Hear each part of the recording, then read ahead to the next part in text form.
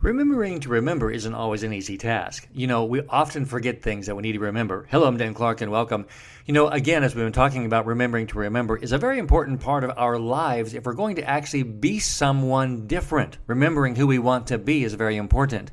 What kind of things are you going to do today to help yourself remember who you want to be? Most of the times we think about remembering the past, but I'm talking about remembering what you said to yourself that you want to be doing different in 2021. I know it's January 3rd, but come on now. Let's remember the things that we have committed to do this year by practicing things that will help us to remember who we want to become and who we're going to be. This remembering to remember is very important, and I know you know that is true.